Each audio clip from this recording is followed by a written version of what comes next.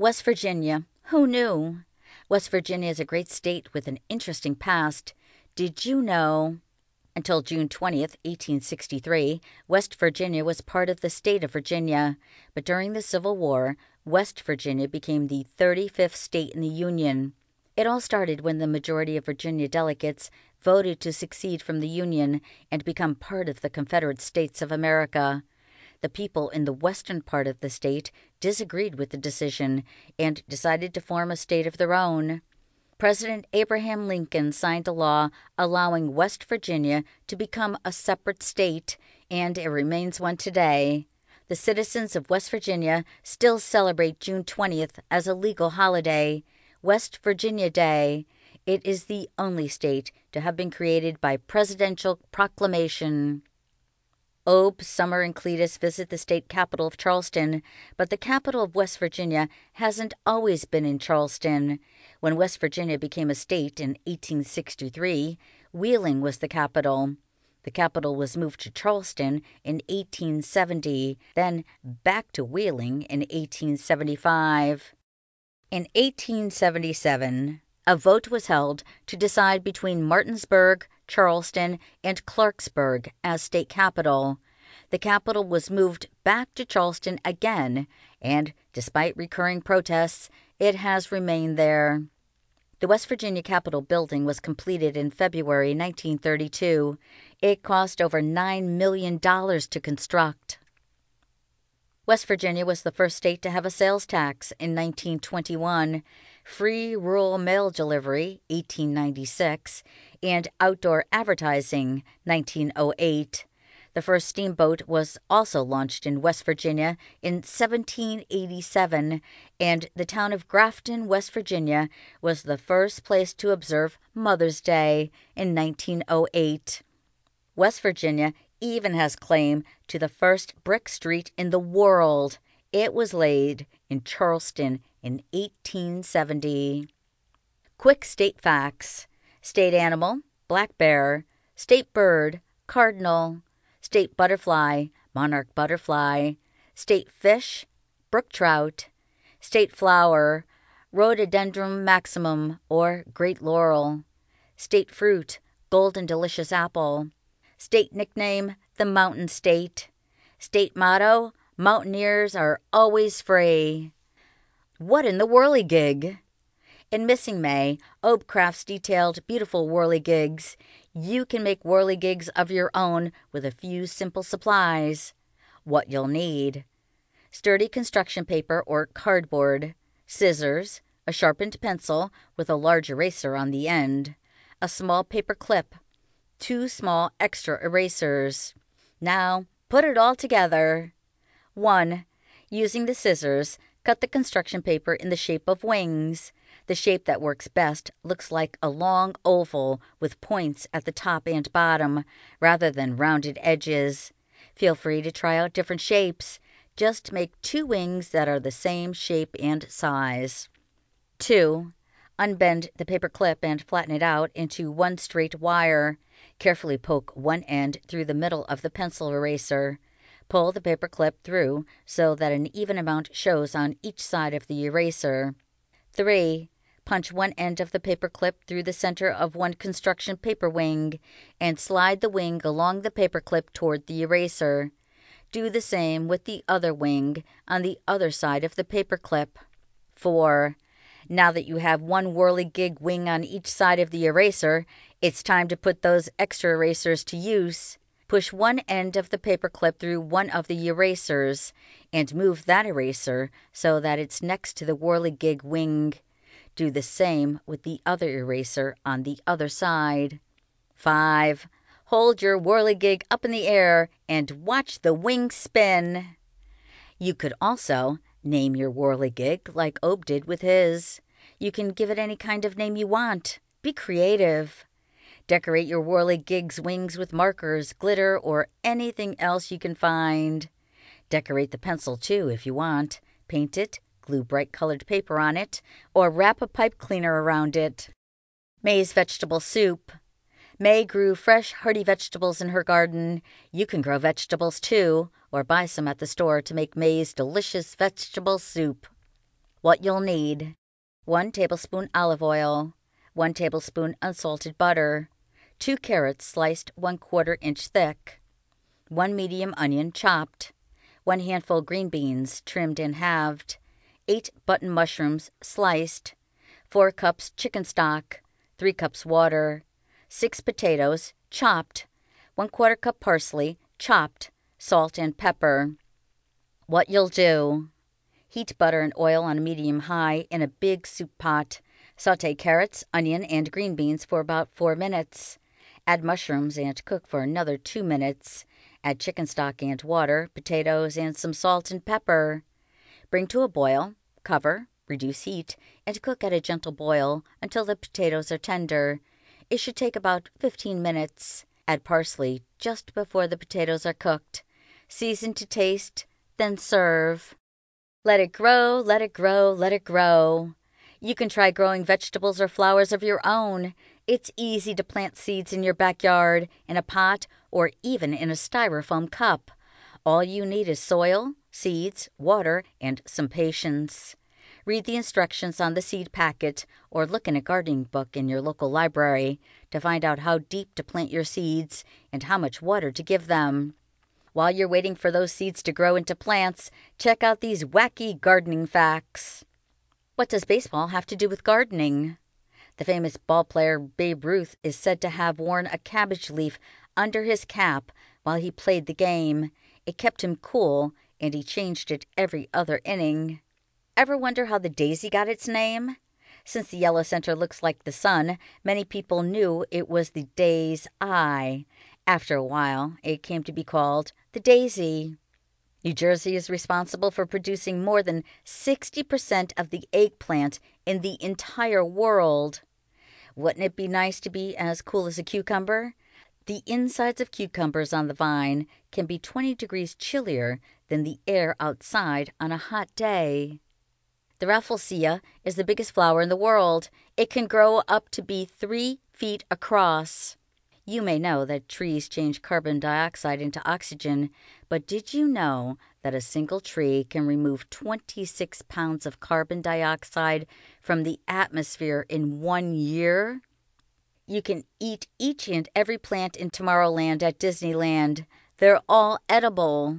April is National Gardening Month, so get out there and grow. Cynthia Ryland won the 1993 Newbery Medal for Missing May. She delivered this acceptance speech at the annual meeting of the American Library Association in New Orleans on June 27, 1993. Newbery Medal Acceptance by Cynthia Ryland. This is the biggest thank you note I've ever had to write in my life. Believe it or not, I've never been much good with words when I've tried to express gratitude, and especially love. It is as if my heart swells so big that it cuts off all the circulation to my brain, which shuts down just as I need to find a few good words. It is our spirits which understand love, not our minds, and our spirits wisely are never wordy. When you see that quiet owl swoop across your path in the woods at night, or those beautiful geese fly V-shaped over a dark lake in the early morning, or your own little child lie soft and moist in innocent slumber, it is your spirit which leaves you mute at the sight of these things, and which moves you to understand them only with your heart. Thus it is hard for me now to find words. On this momentous occasion, when I am required to give a grand speech, I have been rendered nearly speechless. I need to issue thanks to people who have made my life so beautiful that I have been inspired to write beautiful stories. The first will be my mother, who managed, I don't know how, never to belittle or condemn any opinion I ever held. And believe me, I held some wild opinions growing up. She loved me without judgment, and patiently readjusted as I came home on holidays, sometimes as a vegetarian, sometimes not, sometimes a Christian, sometimes not, sometimes married, sometimes not. I had a baby when I was young and broke, and she rescued me from those times I was only steps away from the welfare office, and not once, though she has had countless opportunities, has she ever said to me, "I told you so." I was raised in an atmosphere of forgiveness, and this may be the finest gift God has given me on this earth. Knowing that I would be forgiven by my mother, my family, if I ever failed at anything I tried, gave me the courage to be a writer, the courage to place my work in the world for judgment, and the courage to keep on trying to say something important in my books. I must thank my grandparents who raised me for several years in Cool Ridge, West Virginia, until I was 8. There is no question in my mind that it was during those years that the writer in me was born. And though I don't remember it, I am sure I had many conversations with the angels as I walked in those West Virginia mountains, and what they said to me I tried to remember and write down after I was grown. I don't think I am the only person who spoke to angels as a child. I think probably most of us did. And whether we grew into writers or painters or teachers or librarians, we kept that light inside us that was the evidence of God. And when we loved books like Charlotte's Web, The Runaway Bunny, Frog and Toad Are Friends, all Harper, and even The Stupid Step Out, Houghton, it was because of all that angel light that had fallen on us as children. My grandparents gave me a small, warm, quiet house.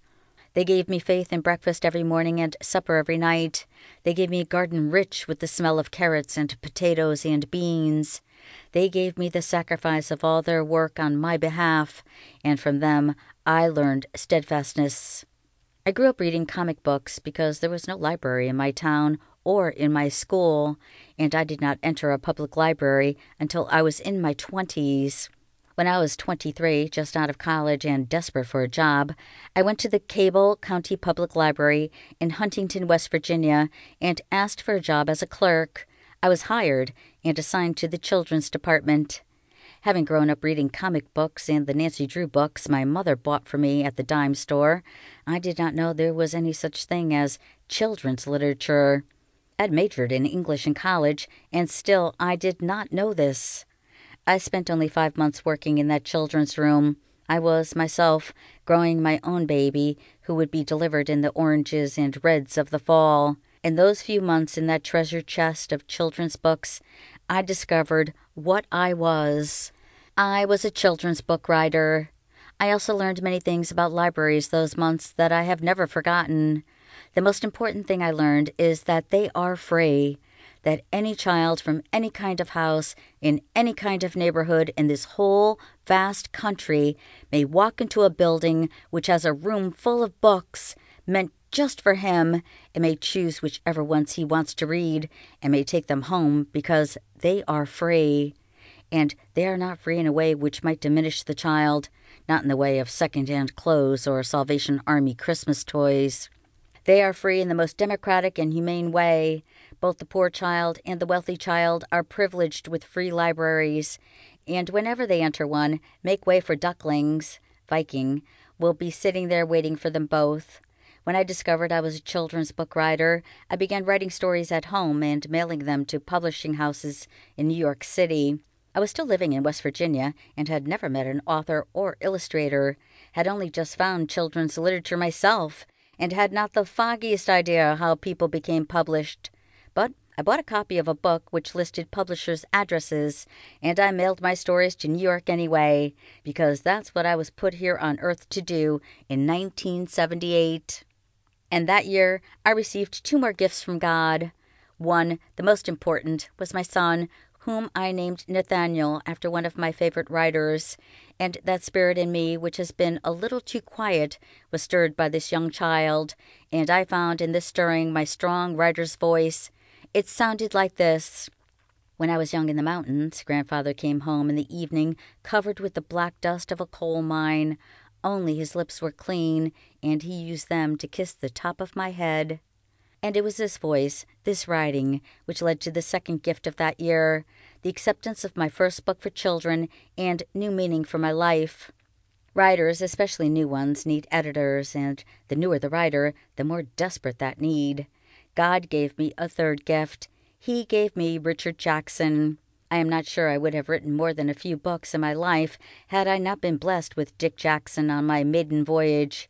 It is hard to believe you are worth much as a writer when you first start out, and if there's no one there convincing you otherwise, no one there waiting in hopeful anticipation of your next work, then it is hard to keep writing. you can talk yourself out of it and go work in a bank instead. Perhaps most people think editors are simply the ones who fix the cracks and crevices in a writer's book until it is fit to be published. I certainly thought that before finding Dick. But I know better now. I know what it is that editors need to give and must give to the new writers who feel small and ungifted in this big corporate machine called publishing. Editors must give love first and foremost. It is love which guides all our best work, which makes anything on this planet permanent. Without it, whatever is born, whether a child or a book, will be unable to shine. Dick Jackson loved me. He has loved many writers and artists, and his love for their talent and their struggle and their innocence has given the world beautiful books like The Slave Dancer and Dog Song, both Bradbury, and this love has made us all better. We have had God's angels among us, and though we no longer see some of them, they are with us still. James Marshall, Arnold Lobel, Dr. Seuss, Margaret Wise Brown. They gave us art that lifted us and reminded us of the light from which we came and toward which we are returning. They worked always in love. I have many friends here tonight, fellow writers, illustrators, editors, librarians. I have my most dear ones here, my best friend Diane, my sweet Dave, my son Nate, and my mother Lee, who make my life safe and who make it worth living. Outside this room, we all have the stars. We have squirrels in the trees and whales sublime in the oceans. We have birds which will leave us in winter and which will return to us in spring, and flowers promising to do the same. We have wet rain, white snow, and always the sky. We have the universe. I want to thank the Newbery Committee of 1993, the American Library Association, all children's booksellers, all children's book publishers, all children's librarians. I am honored to have been a part of you this past decade, and I cannot wait to see all the beautiful books which are waiting for us in the future, which wait for the poor child and the wealthy child, and which will be given to them with love. Thank you, and God bless you all. Missing May, written by Cynthia Rylant, narrated by Kathleen Moranti. Part 1, Still as Night. Chapter 1. When May died, Ob came back to the trailer, got out of his good suit, and into his regular clothes, then went and sat in the Chevy for the rest of the night. That old car had been parked out by the doghouse for as long as I could remember, and the weeds had grown up all around it, so you didn't even notice it unless you looked, and for years I couldn't understand why Ob didn't just get rid of the awful thing, until I saw him sitting in it after the funeral. Then I knew that even though nobody in the world figured that old car had any good purpose, Ob knew there was some real reason to let it sit. And when May died, he figured out what it was. I never saw two people love each other so much. Sometimes the tears would just come over me, looking at the two of them, even 6 years back when I first got here and was too young to be thinking about love. But I guess I must have had a deep part of me thinking about it, hoping to see it all along, because the first time I saw Ob help May braid her long yellow hair, sitting in the kitchen one night, it was all I could do not to want to go to the woods and cry forever from happiness. I know I must have loved like that, even if I can't remember it. I must have. Otherwise, how could I even recognize love when I saw it that night between Ob and May? Before she died, I know my mother must have loved to comb my shiny hair and rub that Johnson's baby lotion up and down my arms and wrap me up and hold me all night long. She must have known she wasn't going to live, and she must have held me longer than any other mother might, so I'd have enough love in me to know what love was when I saw it or felt it again. When she died and all her brothers and sisters passed me from house to house, nobody ever wanting to take care of me for long, I still had that lesson in love deep inside me, and I didn't grow mean or hateful when nobody cared enough to make me their own little girl.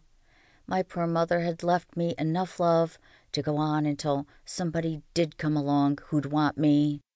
Then Uncle Ob and Aunt May from West Virginia visited, and they knew an angel when they saw her, and they took me on home.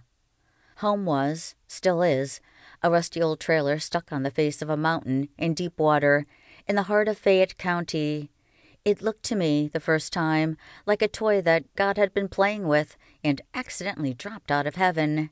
Down and down and down it came and landed, thunk, on this mountain, sort of cockeyed and shaky and grateful to be all in one piece. Well, sort of one piece. Not counting that part in the back where the aluminum's peeling off, or the one missing window, or the front steps that are sinking. That first night in it with Ob and May was as close to paradise as I may ever come in my life. Paradise, because these two old people, who never dreamed they'd be bringing a little girl back from their visit with their relatives in Ohio, started from the minute we pulled up in Ob's old Valiant to turn their rusty, falling-down place into a house just meant for a child. May started talking about where they'd hang the swing as soon as she hoisted herself out of the front seat. May was a big woman, and Ob was designing a treehouse in his head before he even got the car shut off. I was still so sick to my stomach from traveling all those curvy West Virginia roads that all I could do was swallow and nod, try to smile without puking. When we got inside the trailer, it became plain to me at once that they didn't need to do any great changing to make a little girl happy. First thing I saw when May switched on the light were those shelves and shelves, seemed every wall covered with them, of whirligigs. I knew what they were right off, even though they weren't like any whirligigs I'd ever seen. Back in Ohio, people had them hooked to their fences or stuck out in their gardens to scare off the birds, and they'd be mostly the same everywhere. A road runner whose legs spun in the wind, or maybe a chicken or a duck. Cartoon characters were popular. Garfield was in a lot of gardens with his arms whirling like crazy in the breeze. I'd seen plenty of whirligigs, but never any like Ob's. Ob was an artist. I could tell that the minute I saw them, though artist isn't the word I could have used back then, so young. None of Ob's whirligigs were farm animals or cartoon characters. They were the mysteries. That's what Ob told me, and I knew just what he was talking about. One whirligig was meant to be a thunderstorm, and it was so like one, black and gray, beautiful and frightening.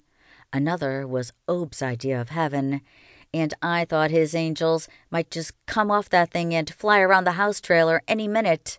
So golden and light were they. There was fire and love and dreams and death. Even one called May, which had more little spinning parts than any of the rest of the whirligigs, and these parts all white. Her spirit, he said. They were grounded to a branch from an oak tree, and this, he said, was her power. I stood there before those shelves, watching these wonders begin to spin as May turned on the fan overhead, and I felt like a magical little girl, a chosen little girl, like Alice who has fallen into Wonderland. These feelings have yet to leave me. And as if the whirligigs weren't enough, May turned me to the kitchen, where she pulled open all the cabinet doors, plus the refrigerator, and she said, "Summer, whatever you like, you can have. And whatever you like that isn't here, Uncle Ob will go down to Ellett's grocery and get you. We want you to eat, honey." Back in Ohio, where I'd been treated like a homework assignment somebody was always having to do, eating was never a joy of any kind. Every house I had ever lived in was so particular about its food, and especially when the food involved me. There's no good way to explain this, but I felt like one of those little mice who has to figure out the right button to push before its food will drop down into the cup. caged and begging. That's how I felt sometimes. My eyes went over May's wildly colorful cabinets, and I was free again. I saw Oreos and Ruffles and big bags of Snickers, those little cardboard boxes of juice that I had always just once wanted to try. I saw fat bags of marshmallows and cans of SpaghettiOs and a little plastic bear full of honey. There were real glass bottles of Coke looking cold as ice in the refrigerator, and a great big half of a watermelon taking up space, and best of all, a carton of real chocolate milk that said Hershey's. Whirligigs of fire and dreams, glistening Coke bottles, and chocolate milk cartons to greet me. I was 6 years old, and I had come home. Chapter 2. May was gardening when she died. That's the word she always used, gardening. Everybody else in Fayette County would say they were going out to work in the garden, and that's the picture you'd get in your mind. People out there laboring and sweating and grunting in the dirt. But Aunt May gardened. And when she said it, your mind would see some lovely person in a yellow-flowered hat snipping soft pink roses, little robins landing on her shoulders. Of course, May never owned a flowered hat in her life, and her garden was as practical as anyone else's. In place of roses, it was full of thick pole beans and hard green cabbages and strong carrots. It was a reliable garden, and friendly, and both Ob and me finally thought it right that May should have flown up out of her body right there in that friendly garden, among all those cheerful vegetables, before she waved goodbye to us and went on to be that bright white spirit Ob had known all along she was. Only this part of her death seemed right, the garden. All the rest of it seemed so wrong, and it has been nearly 6 months. We have gone through 2 seasons without her, and still, I don't know what kind of life Ob and I are going to come up with for ourselves. We have not done much of anything since, except to miss May and hurt. I never would have thought us to be so lost. We used to be tougher than this. Winter's not helping. February's a grim time in these mountains. It is pitch black in the morning when I set off down the mountain for the school bus, leaving Ob behind, watching me out the picture window. I feel adrift. When I was younger, either Ob or May would walk me out to the road and stand there freezing with me in the dark, making me stomp my feet to keep the blood circulating till the lights of the bus would finally bounce off the trees up the ridge. And somebody would hand me over to the roaring heater of number 56. But now I am 12 and expected to go it alone out to the stop. It isn't fear that this bitter February darkness starts working up in my stomach. I've never been afraid of anything since I came to live on this mountain.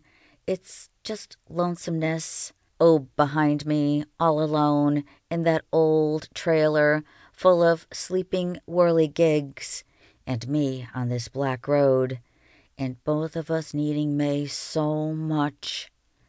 It's worse needing somebody in the dark, in winter, of an early cold morning. But most amazingly, most miraculously, now Ob is insisting that May is, right here with us. That she came back a few days ago and is truly right here with us. It was on Sunday, and we were outside cutting open some milk jugs to make into bird feeders, when suddenly Ob straightened up, put down his knife, and like a dog who thinks he's heard something move, pricked up his ears and listened. "Ob?" I said. Ob drew up his nose and got this foolish look on him, like he was about to sneeze. "Ob?" I said again, and beginning to get a little nervous. Then his head snapped up straight like a soldier at attention, and he said, "Hot damn!" My heart was beating fast. "What is it, Ob?" Ob ran his bony fingers through that last bit of hair on his head and looked down to the ground in stupefaction. He pulled a gray handkerchief from his back pocket and blew into it. Then he folded the cloth up neatly, gave his nose one more confident swipe, and jammed the hanky back in his pocket. He looked hard at me. I'd seen that look on his face before. It was the look that always announced he'd gotten some kind of revelation. Obe was a deep thinker, and he was often getting revelations. "May is with us," he said, with the same certainty he might have used telling me it was February. "Huh?" I put down my knife beside me. "May was right here with us, just now. I swear to God, I felt her summer all up and down me, like I'd just poured her in a glass and drunk her." He stared off in the distance, shaking his head again. Obe didn't look so good. Well, he's never looked real good. Obe is one of those Ichabod Crane types in looks. May's passing had just made him look more scarecrow than ever. But it didn't cross my mind to doubt him. "Well, how'd she feel?" I asked him. He looked back over at me. "What's that?" "How'd she feel?" I repeated. "Did she feel like light? Like an angel? Did she tell you anything?" Obe's eyes moved off to the bag of birdseed beside him as he thought. Finally he answered. "She felt like she did when she was packing up to go to Ohio," he said. Like she was going to Ohio? I couldn't fathom May taking the trouble of dying just so she could go to Ohio. He slowly shook his head. "All those years," he said, "every time we'd be packing up to go see the folks in Ohio, half of May would want to go, and half of her would want to stay here. Couldn't make up her blame mind. She used to be afraid she'd lose this place if she left it for very long. Afraid it and the gigs would burn up and be washed away. She just didn't want to let this trailer out of her sight. But it kept her in a pickle because she always feared losing her Ohio kin, too. Feared one of them would up and die unexpected, like her mommy and daddy in the flash flood, if she let them out of her sight for too long. So every so often, she'd have to leave this place and go check on them." He gave a big, long sigh. "She felt like she did when we was packing up to go to Ohio," he said simply, figuring I'd understand. Well, I did understand, and it didn't set well with me at all. I never expected May to be back with us, and now that she'd stopped by, the least I expected of her was that she'd be able to make up her mind. I needed that from her. I needed to know that dying and going to heaven didn't involve any regrets or sorrows or worries. I wanted May to shine down on us and tell us she was having the most wonderful time, better than anything we could ever dream of. I sure didn't want her stopping by, wondering if she'd done the right thing after all, and was everything unplugged and the stove turned off. I believe in ghosts. Maybe angels would be a better word for them, but ghosts seem more to the point. So if Obe says May was here, I figured she was. Anyway, I know May herself believed in spirits from the next world.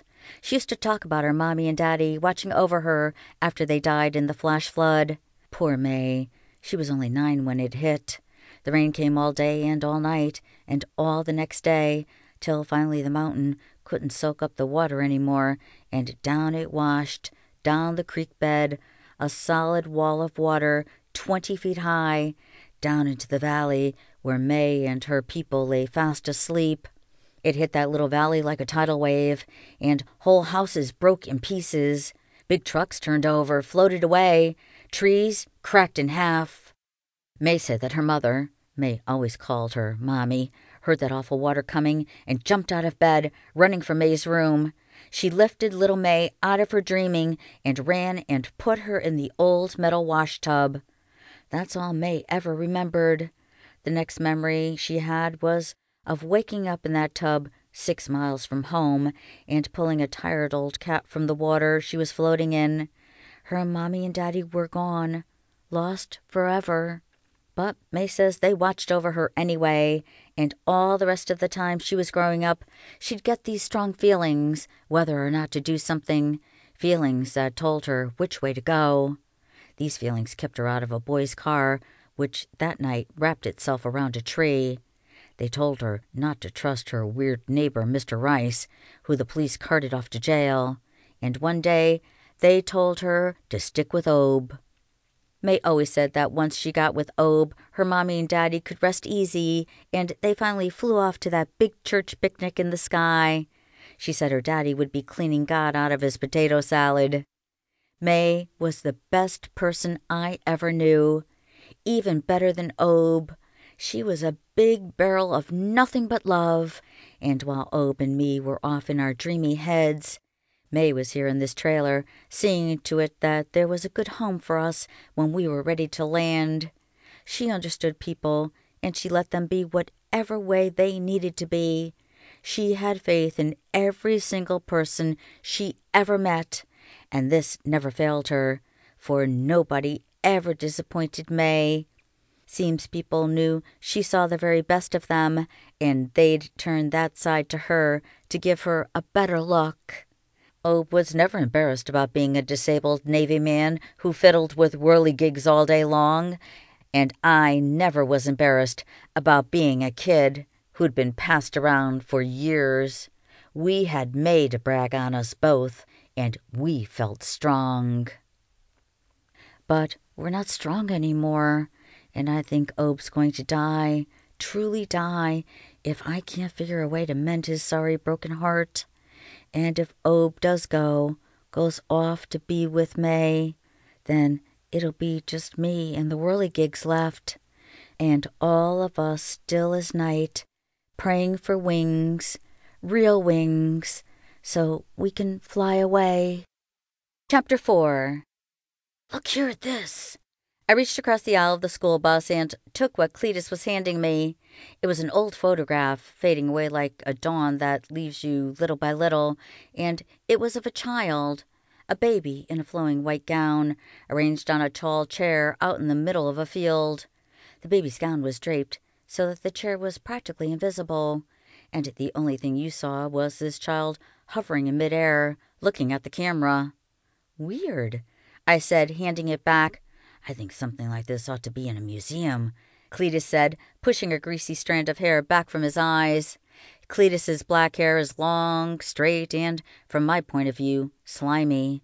I don't think Cletus bathes much, though he never exactly stinks. He just seems to me the type who'd lay around the right guard for days before he'd finally break down and take a shower. It's what they call surreal, he went on, taking something real and sort of stretching it out like a piece of taffy into a thing that's true but distorted. You know, like old lady Henley's facelift. I smiled. Mrs. Henley was our 7th grade art teacher who just couldn't handle getting old. She was the only person in Deepwater who'd ever had a facelift. Went off to Charleston to get it, and anybody from out of town could have guessed it. She just had this look on her, like she was going to spring loose all of a sudden and snap clear across to the other side of town. Where'd you get it? I asked, leaning over to take another look at the photograph. I was up at Mrs. Davis's house, seeing if she needed anything from the store. I showed her my suitcase, and she brought me in and pulled a great big box off the top shelf of her closet. It was crammed full of stuff like this. I thought it struck gold. She gave you that picture? Cletus nodded. I was dying to take home every one of them, but I didn't say nothing. Just picked through the lot like I was sampling chocolates from a box. I stayed on for hours in her living room, going through all those pictures. I don't think she planned on giving me any, but finally, I guess, she feared it was the only way to get rid of me, so she let me take this one. I stared at the floating baby. Did she choose it or you? I did. It was just too surreal to pass up. I shook my head. I can't believe you planted yourself in that old lady's house like some fungus mold till you got a picture out of her. Cletus took one last look at the photograph, then stuck it inside his math book. Ah, she had a good time. She don't ever get any company. I shook my head again in disapproval. I'm always shaking my head at Cletus, as if I have some need to keep reminding him that his presence in my life is something I neither intended nor arranged. So, how's Ob? Cletus asked. I thought of Ob this particular cold morning, not even bothering to fix his usual cup of cocoa when he got out of bed. He made sure I was up and had my lunch fixed and was out the door on time. But he didn't have his cocoa. Fair, I answered. Cletus looked longer at me, maybe hoping he could fathom Ob by seeing him inside my eyes. But I didn't have any deep truths to tell Cletus about Ob. Well, none except that visit from May, and Cletus wasn't about to get that out of me. Which didn't matter anyway, because he got it straight from the horse's mouth that very night after supper. "You believe in an afterlife, Cletus?" Ob asked, handing Cletus a cup of black coffee. Cletus had dropped by on his way home from prayer meeting. Cletus told us he didn't go there for prayer. He went there for the donuts they always had after the service. I looked up from the paper on women's suffragettes I was writing for history and held my breath. "Sure I do," Cletus answered, sipping at the coffee, a strand of his stringy hair nearly dunking itself. "Even been there once." Ob's face lit up, just as mine went dark. "You don't say," Ob answered. "I was maybe 7 years old." Cletus began to explain as he settled himself back into the lazy boy. My grandpa had been real sick, and he'd finally died the night before. Next day, people were preparing for the funeral and ignoring me in their bereavement, so I just decided to go on down to the river by myself, thinking I'd skip some stones till everything had passed over. Well, I'm standing there on the riverbank skipping rocks when next thing I know, I'm drowning. I mean drowning. My foot must have slipped or something, and in I went. I was never able to swim a lick. And here's the God's truth, Ob. Ob set down his coffee cup and straightened up to listen. I passed on. I did. I remember this light ahead of me and reaching out to it. I went after it, and suddenly everything was brilliant white, and I swear to God, my grandpa was there smiling at me, and you won't believe this part. My little dog Cicero, who'd been dead 3 years, he was with me too. Cletus stopped talking long enough to take a few gulps of his coffee, and while he drank, Ob and me had our eyes glued to him like a bomb set to explode. Nobody said a word, waiting. So I'm there hugging Grandpa and petting little Cicero and just feeling fantastic when I hear this voice say, "Cletus, go on home now." I swear, that's what it said. Told me to go on home. And Grandpa and Cicero started fading away, and this awful coldness and heaviness come over me, like I was wrapped in sopping wet rugs. And next thing I know, I'm there throwing up like crazy, and my Uncle Willie's threatening to beat me to death for nearly drowning. Cletus grinned at us both. "Hell," I thought miserably. "Heaven," Ob said out loud. "You went to heaven and back, Cletus." Cletus nodded his head. "No doubt in my mind," he answered. "Then maybe it's you who can talk to May for me. She's been trying to reach me, but I ain't too good at communicating on her wavelength. I need me an interpreter." Cletus gasped at Ob. "You heard from May?" "Couple of times," Ob said. A couple of times? I had only known about the one time, the first time, when I was there, making bird feeders.